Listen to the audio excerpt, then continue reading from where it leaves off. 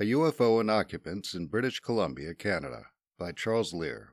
On January 1st, 1970, the new year dawned in Canada with a UFO and occupants report.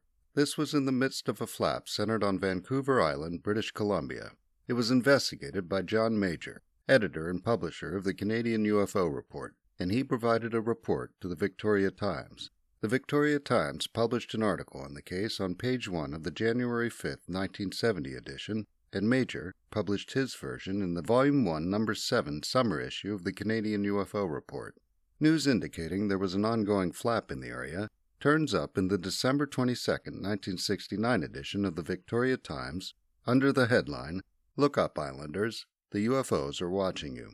A sighting by 4 witnesses in the Ladysmith area is described. 2 of the witnesses, Graham Toole, 21, and Albert Birkeland, 22, reported they were driving when they saw an object with 3 lights, white on top and red on the bottom. Mr. and Mrs. Ray Knight reported what the reporter for the Times wrote must be the same object. According to the article, they agreed with Toole and Birkeland that it moved about a mile a second.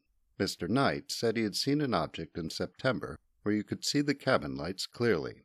The article also describes a grayish, saucer-shaped object with a transparent center, seen by 5 people over an elementary school in Duncan. The occupant report came from a nurse who worked the night shift at Cowichan District Hospital in Duncan. According to Major's article, UFO occupants seen near hospital, in the Canadian UFO Report, Doreen Kendall was checking on an elderly patient in the extended care ward around 5 a.m. on January 1st, 1970. She turned on a light and went to part the drapes of a nearby window to let in some fresh air.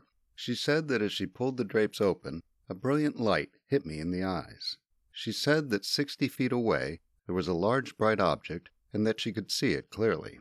Miss Kendall was on the 2nd floor, and she said the object, which she described as circular, was just above the children's ward, which was on the 3rd floor. It had a silver bowl-shaped bottom and a domed top made of some sort of clear glass or plastic that was lit up from the inside, allowing her to see into it. There were lights around it, like a necklace. She said she saw 2 figures inside that were male-like, one behind the other. She described them this way. They looked like fine, tall, well-built men. They were dressed in tight-fitting suits of the same dark material that covered their heads, but their hands were bare, and I noticed how human they looked. Their flesh seemed just like ours. She said she never felt so peaceful in her life, and wished she could talk to them. She noticed she was seeing more and more of the interior, and realized the craft was tilting. The creature in front was looking with intensity at a large instrument panel, as if it was dealing with something important. This gave Kendall the impression that they might have been having mechanical problems. She thought they might have landed on the roof of the children's ward and were having trouble taking off. Kendall came from a family of race car enthusiasts, so the instrument panel was of particular interest to her. She said there were what looked like instruments of different sizes inset into the chrome-like metal of the panel. She then remembered her patient, Frida Wilson, whom she had come to check on. She said that, at this point, I guess I hesitated. I felt I mustn't make a noise or do anything that would break the trend of what was happening. Major tells the reader that the creature in the back turned and faced her, almost as if her thoughts were being read. She said she couldn't see its face because it was covered with a darkish material that looked softer than the rest of his suit. She was sure the creature saw her because of what happened next. The creature turned and touched the back of the creature in front. The creature in front then grabbed a lever and pushed it back and forth. The craft started to circle counterclockwise, and Kendall called to Wilson to come and look. Major spoke to Wilson, and she said she came over and saw a bright light about the size of a car. She didn't see a top or bottom or any of the details described by Kendall.